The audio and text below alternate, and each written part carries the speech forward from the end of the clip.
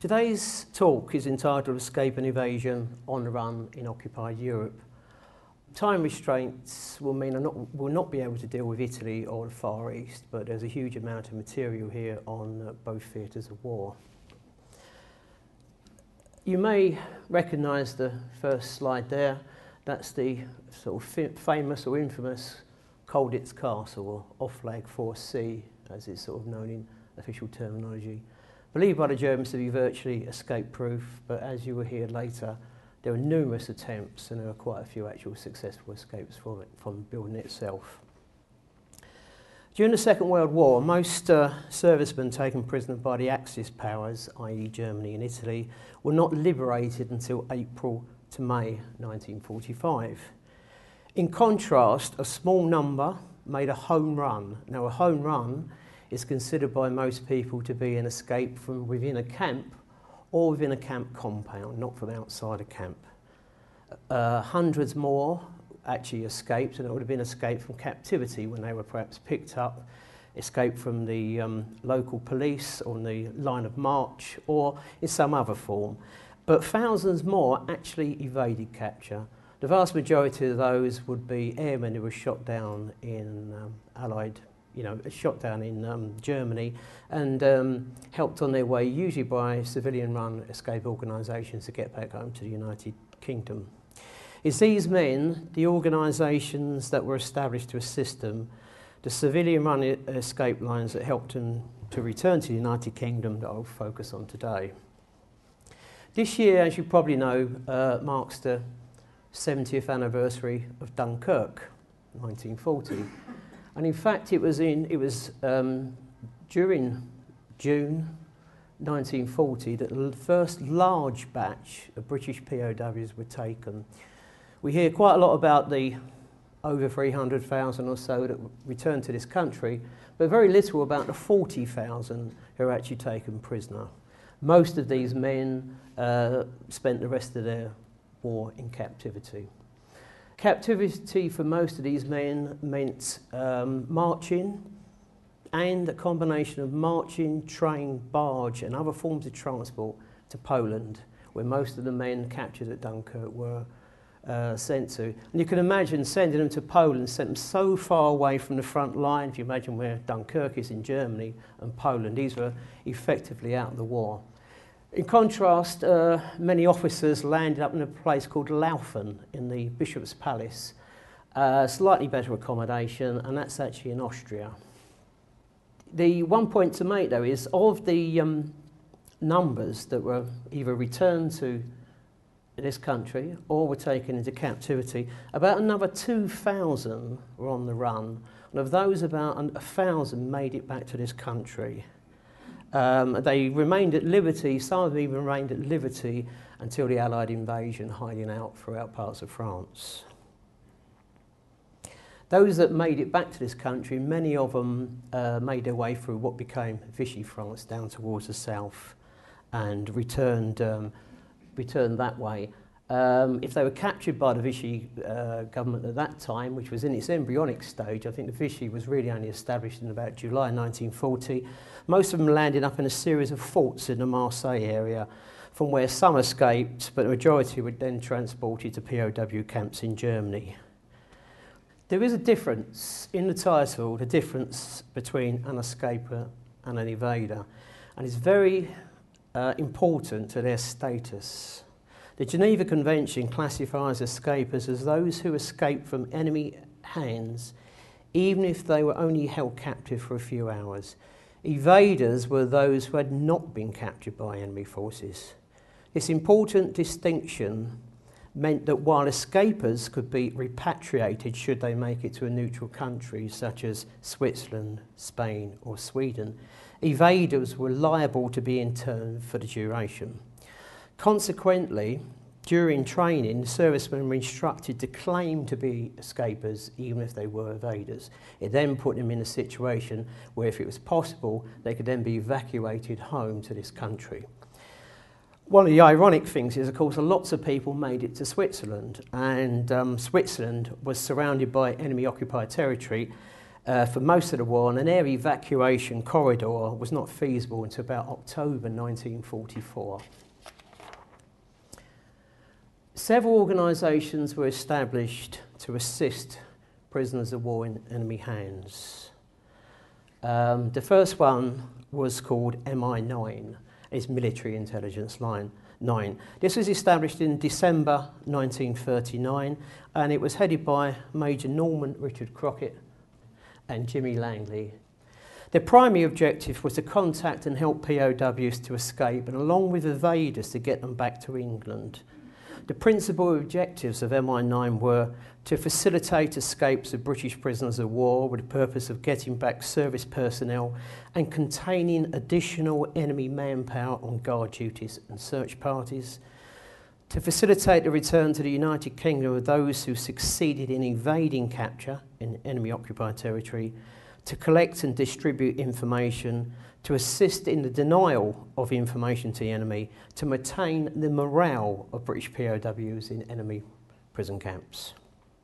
MI9 was originally located in room 424 in the Metropole Hotel in Northumberland Avenue, London. But in September 1940, it was transferred to Wilton Park, a country house near Beaconsfield, and given the cover name Camp 020 or Camp 20. From Beaconsfield, it was under an hour by train into Marylebone Station and the Great Central Hotel opposite. This is a photograph of the Great Central Hotel. It's now the landmark hotel, a five-star hotel in Marylebone Road. The requisitioned hotel was the home of an organisation called the London District Transit Camp, where many returning escapers and evaders were interrogated. It's believed that they had somewhere near the first floor of this actual building. MI9 did have a presence in other parts of the world. In the Mediterranean theatre, it was known as A Force, and in the Far East as E Group. But I don't really have time, obviously, to go into details about their work. To assist MI9 in January 1942, this is MI9's headquarters at Wilton Park, which ironically, at the end of the war, some 4,000 German volunteer prisoners of war attended re-education courses, almost, I suppose, a form of denazification course. I believe this is now a conference centre. But to assist MI9, in January 1942, Intelligence School Number 9, known as IS9, was created at Highgate in London. Among its functions was to train officers in the intricacies of escape and evasion and to enable them to disseminate this knowledge to their men. Lectures included how to deport yourself in France, for example, who to approach, when in the hands of an escape line to follow instructions to the letter, not to start up conversations with unknown people, offer them cigarettes or chocolate. They also assured personnel that being a prisoner was not a disgrace, it was just another posting. And they were still on the active list, and it was their duty to escape, or at least make themselves as much of a nuisance as possible while in enemy hands. The building itself, unfortunately, is quite a parlous state now. This is up near Highgate. It's Athlone House, and there's various developers trying to take it over and turn it into, I suppose, an expensive piece of property. But this was the original building, and it's still, so it's a bit of a shabby state at the moment, unfortunately. It was originally the home of the Royal Air Force Intelligence School, which had moved from Harrow. The building was originally called Cairnwood Towers and later renamed Athlone House. It's off Hampstead Lane, Highgate, North London. If anybody knows that area, it's towards the Highgate end of that particular road. To maintain its secrecy, the official lined that it was a convalescence hospital.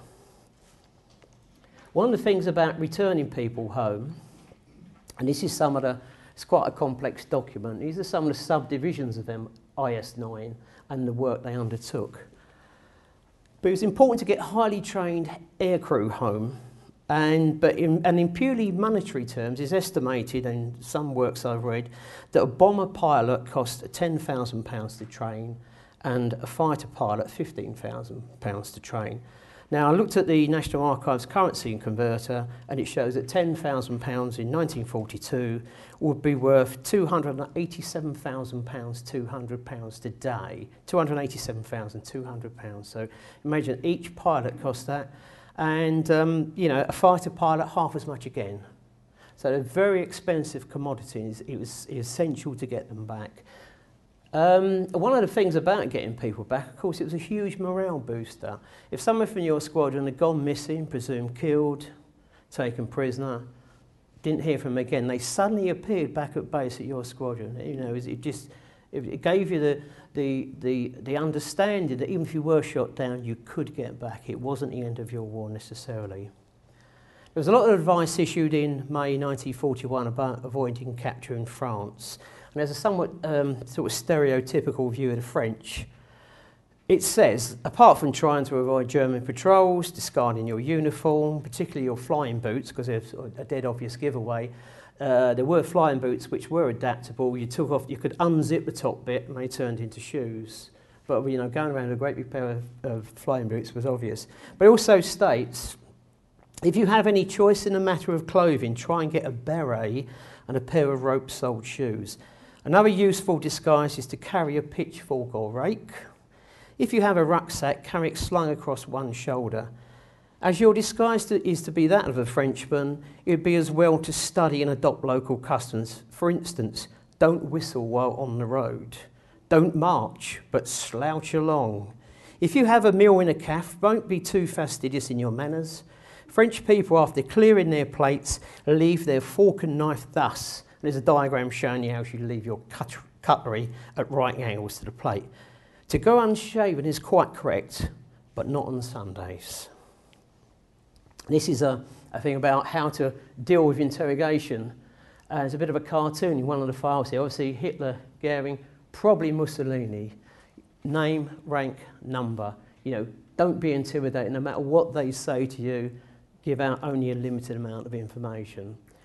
There were a certain amount of ruses were played on captured prisoners, particularly at a place called Dulagluft, where most aircrew went through. There was a dummy Red Cross form people were asked to fill in. They basically said, well, if you fill in this form, we'll let your next of kin know everything's okay.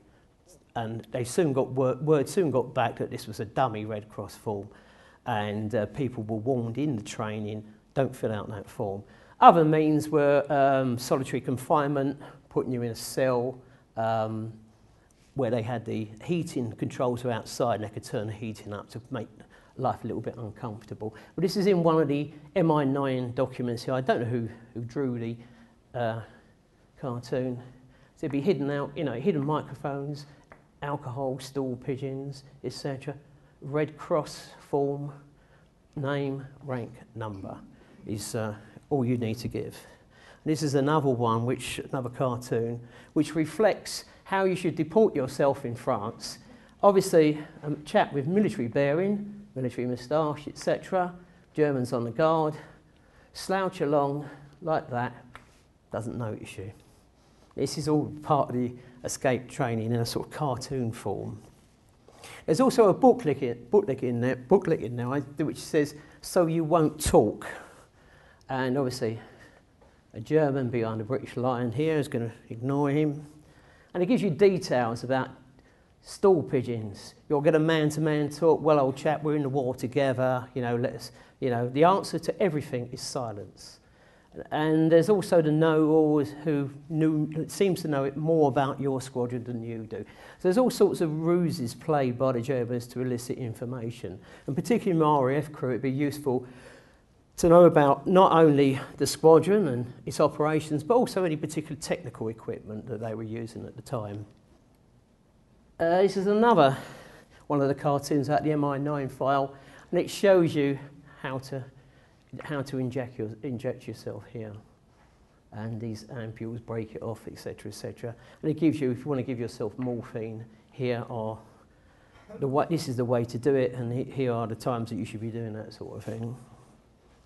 In addition to being given training, particularly for aircrew, maps and compasses could be concealed in uniform, and any aircrew members wishing to have this done should send his tunic to and as address Messrs Glanfield and Son, Brick Lane, London E1. Together with a label attached to the garment giving the rank, name and address of the owner, and marked on the reverse side with the word monkey. Why monkey, I really don't know. The tunic would then be returned to the sender with maps, etc., sewed into the tunic itself within 24 hours. There was no charge made on this one apart from the return postage. A third organisation was formed, and as the plan for the invasion of Europe, D-Day, commenced in 1943, it was realised that a new section would be required to meet the changing circumstances of the reoccupation of France. This branch is known as IS-9, Intelligence School 9, WEA, Western European Area. And it was established to assist with the recovery of Allied aircrew shot down behind enemy lines. Obviously, as the Allies are advancing towards the east, crew could be shot down the other side of the Allies' line. So this is to help people back from the other side of the Allies' line of advance. And also, during the war, some remained in hiding, those who were shot down, and some just awaited liberation until the Allied lines advanced far enough forward. And some of these men, as I mentioned earlier, had been in hiding since the fall of France, June 1940. Also, collection areas were established in France and Belgium, and where people could be gathered together. One of the biggest of these was in an area called the Fretteville Forest near Chateau d'Un in France. And as I'll be talking about him later, this was largely organised by Air Neve. Escape and evasion and home runs. There's certainly a deal of mythology attached to escaping. While it's the duty of all POWs to do so, in reality only a small percentage were actively involved. The vast majority sat out the war and were far more preoccupied with the daily struggle for survival. That said, even if it came to nothing, escape planning did provide some relief from the monotony of POW life and an opportunity to strike back at the enemy. Escaping was not easy and required extensive preparation plus the commitment of manpower and resources.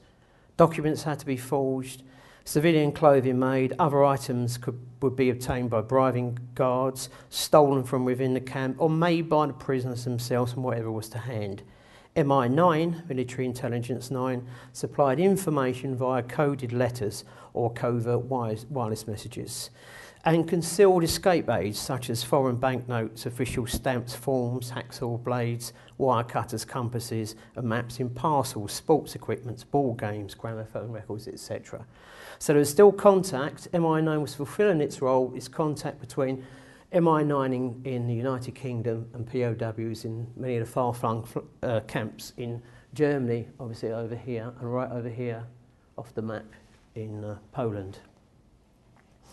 In reality, once in a permanent camp, the likelihood of making a successful escape was greatly diminished.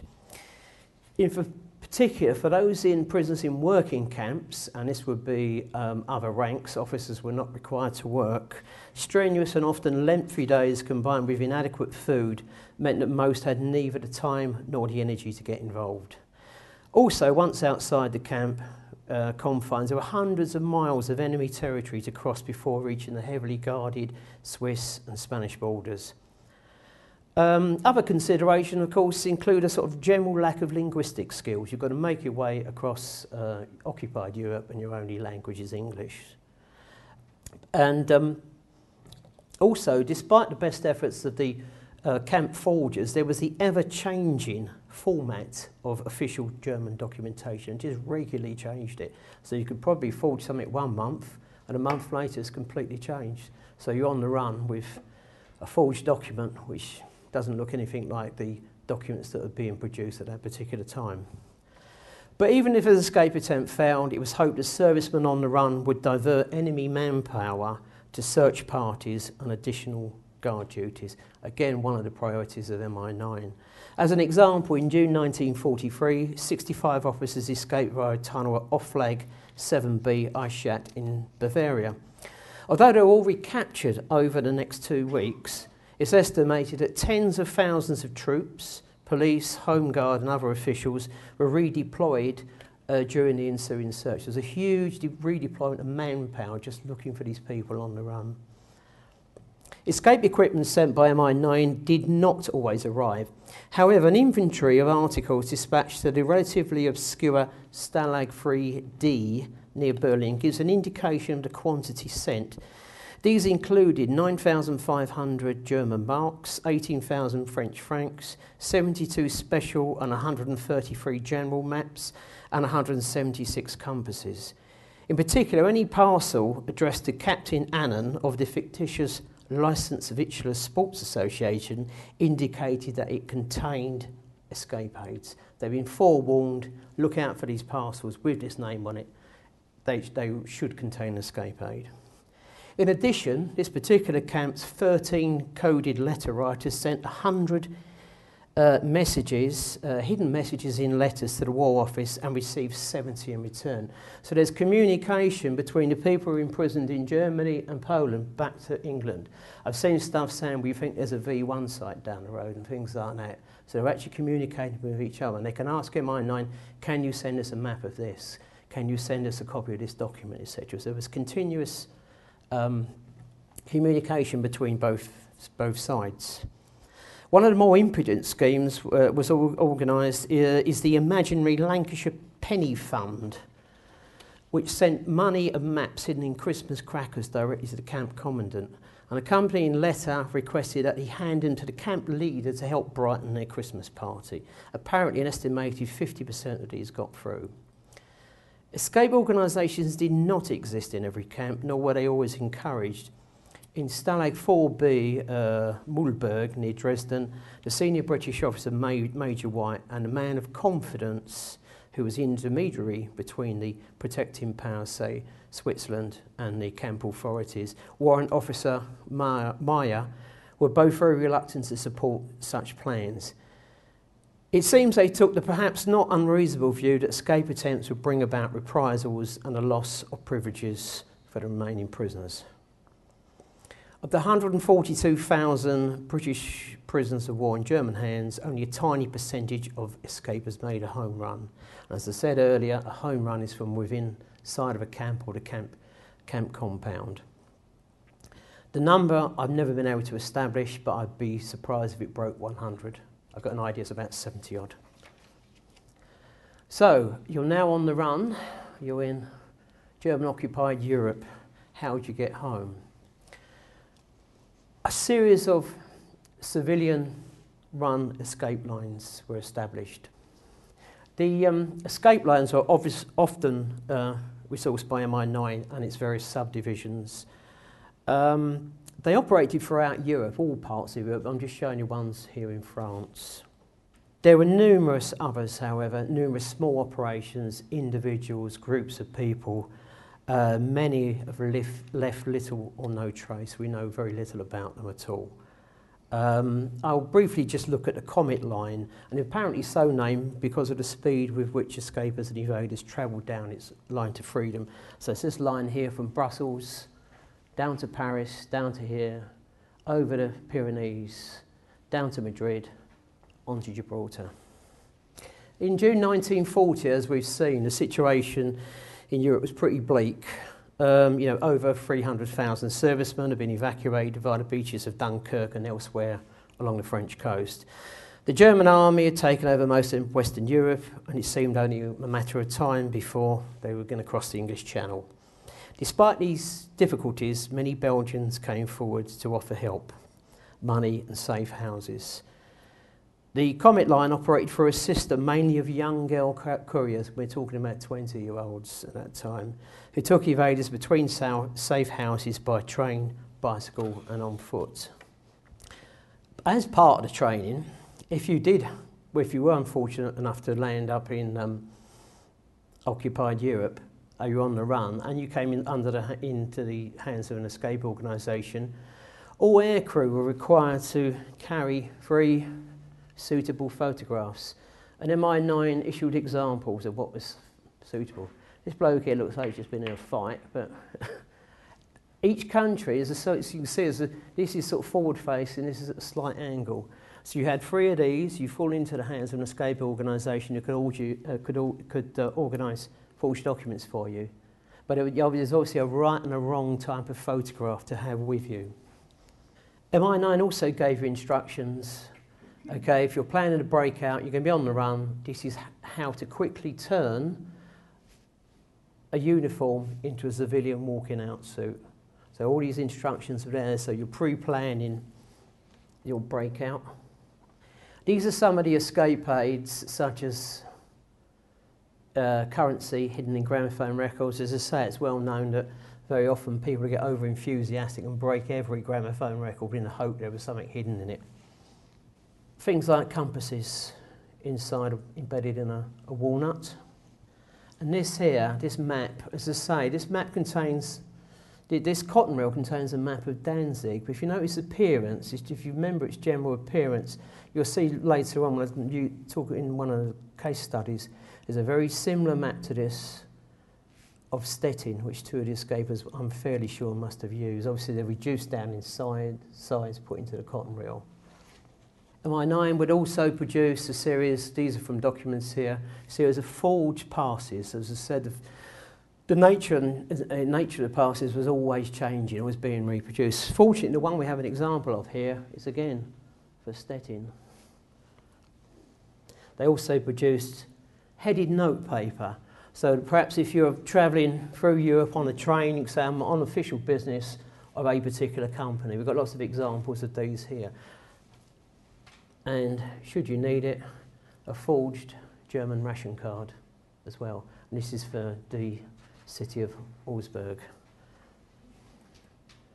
So before going out on the, before going out on the run, as it were, from your camp, there was lots of help to do this from MI9 and other organisations and escape organisations within the camp. The Comet Line, as I said, was established in Belgium by really a group of young women. There was a chain of safe houses that ran from Brussels right down to the Western Pyrenees, and their various collection points were set up in both Brussels and Paris. And in the foothills of the Pyrenees, another collection of safe houses was set up in and around Bayonne. Mountain guides were then organised and routes chosen to take the men into neutral Spain. Once the line was established, in its 3 years of existence, it's estimated that the Comet Line returned over 8,000 Allied aircrew. However, the price was high. In one incident alone, on the 20th of October 1943, 8 members were executed by a German firing squad. Many other couriers and helpers within the escape line network throughout Europe were caught and inevitably suffered terribly at the hands of the Gestapo or in concentration camps. Many never returned. Treachery from within was not unknown, and an estimated 500 couriers and helpers died in this particular cause. At least 150 were believed to have been betrayed by an enigmatic Englishman called Harold Cole. Much debate about his actual role in the war still continues, who was associated with the Comet Line. Cole himself was continuously on the run. We have 2 MI5 files when he's actually interrogated here, and they couldn't seem to make head nor tail about what it was all about. Eventually, in January 1946, he was shot and killed in Paris by 2 gendarmes looking for deserters. As you will see later on, among the Second World War's many forgotten heroines were the Comet Line's Aline Dumont, Elvira de Greff and André de Jonge, who were all awarded the George Medal in August 1945 for helping hundreds of Allied evaders. Also in late 1945, IS-9 Awards Bureau was established. Its purpose was to identify and recommend helpers for awards. As there was no appropriate medal, a new medal, the King's Medal for Courage in the Cause of Freedom, was instituted by royal warrant in August 1945. It was awarded to men and women, both military and civilian, for acts of courage entailing dangerous work in hazardous circumstances in the furtherance of the Allied cause. Others, though, simply received a certificate. It's a piece of paper which I'll show you an example of, and they were basically rubber stamp certificates thanking them for their help. In Europe, it had the kind of rubber stamp of Air Chief Marshal Sir Arthur Tedder. Field Marshal Earl Alexander signed for the Mediterranean Theatre War, and Lord Mountbatten for the Far East. Now we shall look at a few case studies which will hopefully be of interest. This one, particular one, came to mind because I saw a photograph of a crashed aeroplane on the internet. Then I went through the documents here, and we have documentation for all 6 of the aircrew. And that's how much we've got on that one aeroplane and the 6 crew on board. It's a massive amount. This is about one particular Wellington bomber. One of the first people to travel down the Comet line was Sergeant Jack Newton of 12 Squadron, a member of the crew of that particular bomber. On the night of the 5th of August 1941, his Wellington bomber took off from RAF Binbrook near Grimsby to take part in a raid on the railway marshalling yards at Aachen. In the words of the pilot, Flight Lieutenant Roy Langlois, we took off from Binbrook in a Wellington aircraft for 2200 hours on the 4th of August 1941 to attack the marshalling yards at Aachen. On the way to the target, one of the engines became unserviceable, causing us to lose height progressively for the rest of the time we were airborne. On a return journey to base, after we had bombed the target, we were flying at 800 feet when we ran into flat barrage at Antwerp. This damaged the other engine, and I forced landed at Deurne near Antwerp Aerodrome at 0300 hours on the 5th of August.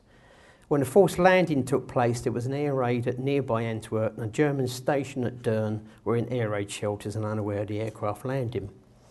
So this provided time for the aircraft to be destroyed by firing a very pistol cartridge. They piled together a load of combustible material, fired a very pistol into it, and it burnt out the aircraft. These are photographs of the Germans who came out in their shelter. They found the burnt out aircraft on a runway, but where are the crew? There's no one now. And this is 3 of the crew I managed to find photographs about. The crew had been instructed, air crew were instructed to divide into smaller parties. So there were 6 air crew, and they split into 2 groups of 3.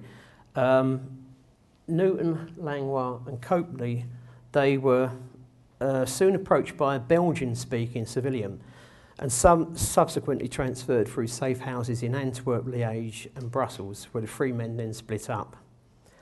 Now alone, Jack Newton on the far left-hand side there, he came under the protection of the embryonic Comet line. He was one of the first people to go down the Comet line. And he was taken on a circuitous train journey around France before Basque smugglers guided his group over the Pyrenees into Spain. He then travelled onward to Bilbao, Madrid and Gibraltar, from where he was flown home, arriving back on the 13th of July 1942. The remaining 5 evaders were all eventually captured and spent the remainder of the war as POWs. Each has a story to tell, but perhaps the most extraordinary is that of pilot in the middle there, Ray Langlois. He and Copley were captured on the 2nd of October 1941 when their safe house was raided. Almost certainly they'd been betrayed. After passing through the interrogation centre Dullagluf near Hamburg and Stalagluf 1 on the Baltic coast, Langlois ended up at Stalagluf 3. In March 1944, he took part in the so-called Great Escape. He was number 60 on the list through the tunnel. And after emerging from the tunnel, his job was to wait in the nearby woods, keep a lookout and communicate by a signal rope when it was safe to exit from the tunnel. After number 80 had passed, he was free to go. By the time the 76th man was emerging, it was after 5 o'clock in the morning and daylight was fast breaking. A guard deviating from his usual patrol and purely by accident came across the tunnel. After being momentarily bewildered by his discovery, he raised the alarm. Langlois and 3 others nearby the tunnel mouth were captured. This apparent misfortune possibly saved his life, and as many of you would know, the Gestapo shot 50 of the 76 that came out. So 3 got away, and 23 others. Some went back to Stalagluf 3, and others were dispersed around places like Sachsenhausen and some other camps. The other 3 crew members, who I don't have photos of, the warrant officers Harold Burrell, Robert Porteous and John Warren, all 3 were captured in the same place. They're obviously in one group of 3 people on 13th of September 1941, a place called Saint-Laurent in Vichy, France. They initially were sent to the series of forts in the south of France, one called Saint-Hippolyte near Nîmes, and were later transferred to Fort de la Rivière near Nice. In December 1942, they then transferred into the Italian POW camp system, and are all transferred to camp number 73 near Modena. After the Italian armistice, they were then sent to camps in Germany and were then not liberated until 1945. And it's a little bit back to front, I'm afraid, but those are 2 of the ladies. Remember when these are 2 of the main operatives of the Comet escape line, and at the time they were in their 20s. And it's in one of the files here, particularly about Andre de Younger, there's a lot of debate about actually even giving her a medal, let alone what type of medal. It's kind of petty bureaucracy at the War Office, it would seem to me. But eventually these 2 ladies and a 3rd lady all received the George Medal for their bravery. This is the enigmatic, as I've called him, traitor Harold Cole. There's a book been written about him. I've not read it. No one quite knows what he was all about, but it's believed he was responsible, obviously, by betrayal for the deaths of 150 escape line helpers. And obviously there were numerous other people within organisations. These organisations were forever being infiltrated by Germans, people purporting to be RAF crew, actually German agents, and so on. This is the medal that we have a card index to these, and we also have associated paperwork dealing with the individuals and, in a sense, what they did to deserve this medal. And this is one of the TEDA certificates. It's pretty bland in a sense. Stick someone's name in there. There's his signature, and say thanks very much, off you go. Not a lot, I don't think, for the amount of bravery that a lot of these people showed. Right, we now move on to the infamous Colditz.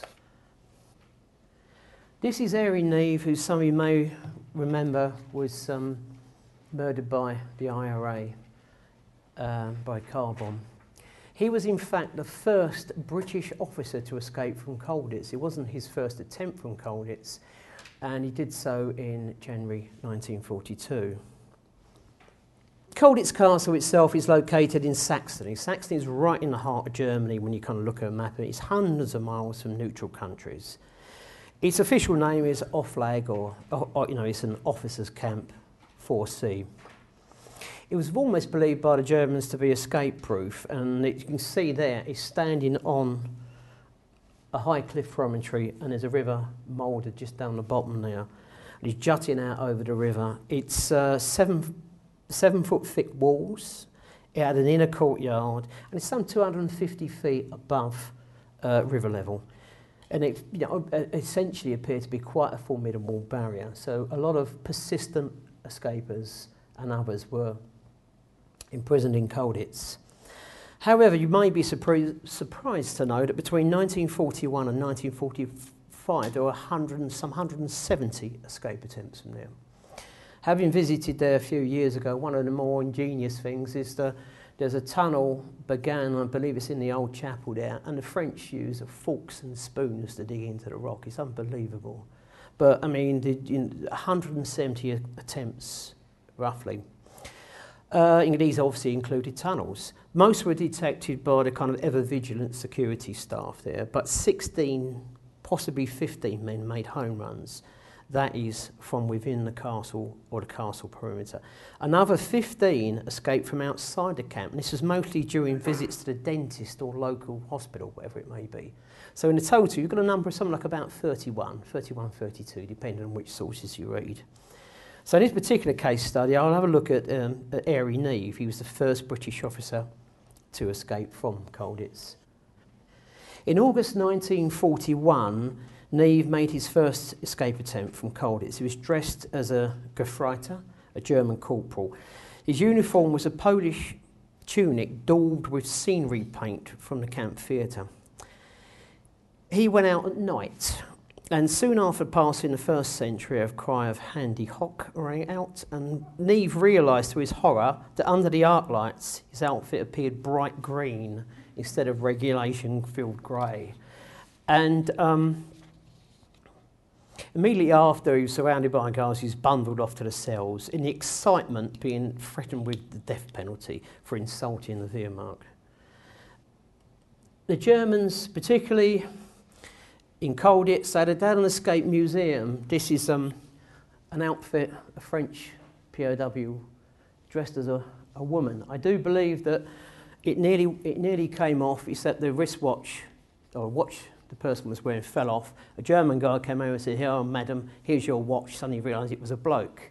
There's all sorts of stuff. There were great ones for exhibiting the ingenuity of all these prisoners and ways of getting out. They did it also within a lot of the Luftwaffe camps as well. And again, this is a whole collection, not a great photograph. These are all fake German uniforms within the Germans' own escape museum. In a sense, it shows, I suppose, the German authorities how vigilant they were. No matter how ingenious the prisoners were, it was very, very difficult to get out. However, that said, in January 1942, Neve made the first British home run from Colditz. This time, he was accompanied by the German-speaking Dutchman, Lieutenant Anthony Lutjen. Both were attired in more professionally made German officers' uniforms. Initially, they broke into the loft above the guardhouse. And how did they get there? This is a stage. This is the stage in Colditz. This is as it is now. Not a great deal has changed. They went under the stage, you can see there, knocked a hole in the ceiling. This is a German photograph, descended to the staircase, went down past the guard room. The hole has now been reopened, and this is what it looks like now. This is the actual hole they went through to descend down the staircase. So they were in pretty well-made uniforms that obviously seemed to fool the guards.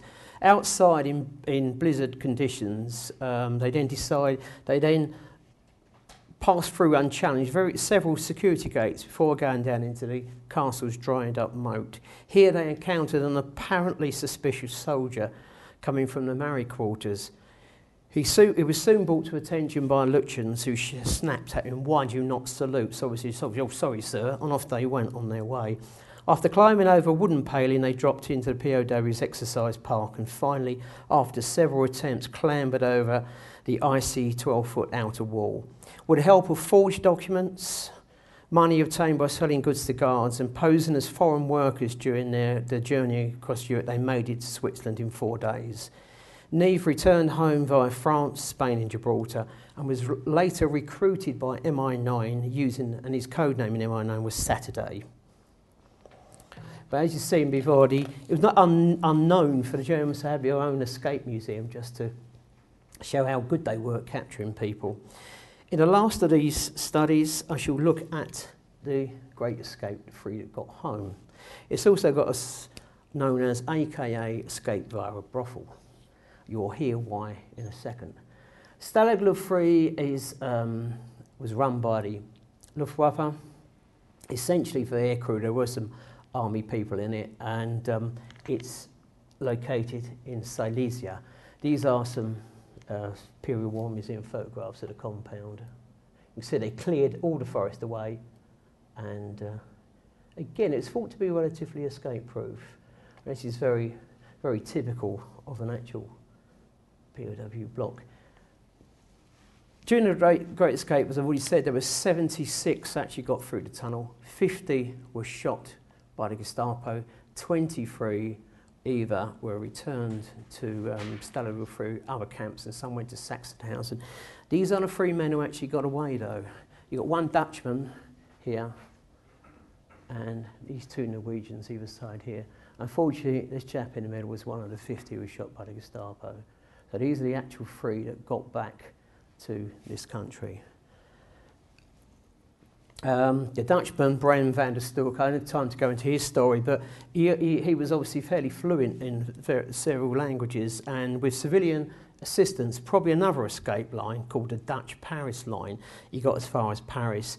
And then his entire journey, when you think of it, is quite massive, because he'd gone from German-occupied, from Poland and to Gibraltar, and he went via Holland, Belgium, France and Spain. So he made himself all on his own, but with the help of civilian escape lines, he actually got home.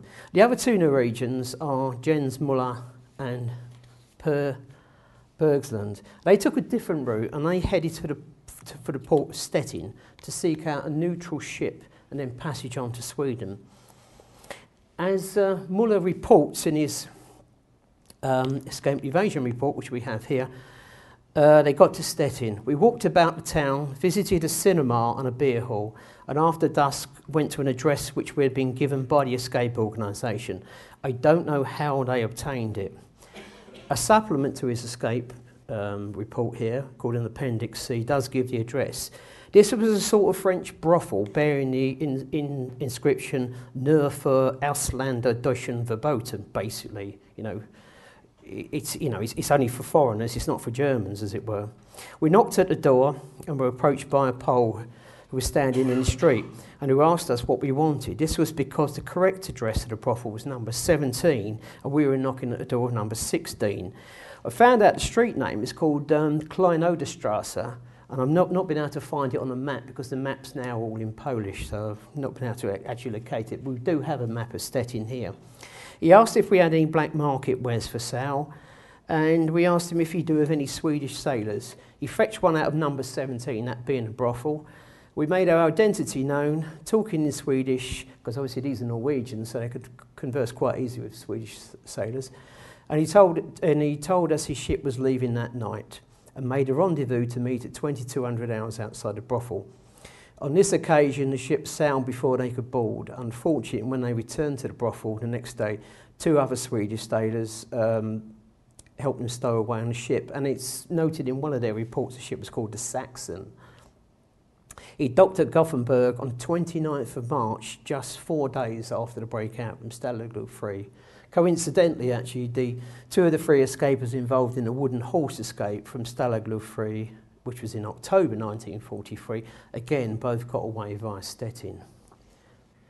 This is a map, this is an MI5 map, and if you remember, there was a map had been reduced in size and put inside a cotton reel, and this is one of Stettin, and I'd be fairly certain that a map like this had been reduced in size and sent to Stalag 3, and was used by Bergsland and Muller as part of their escape of VND.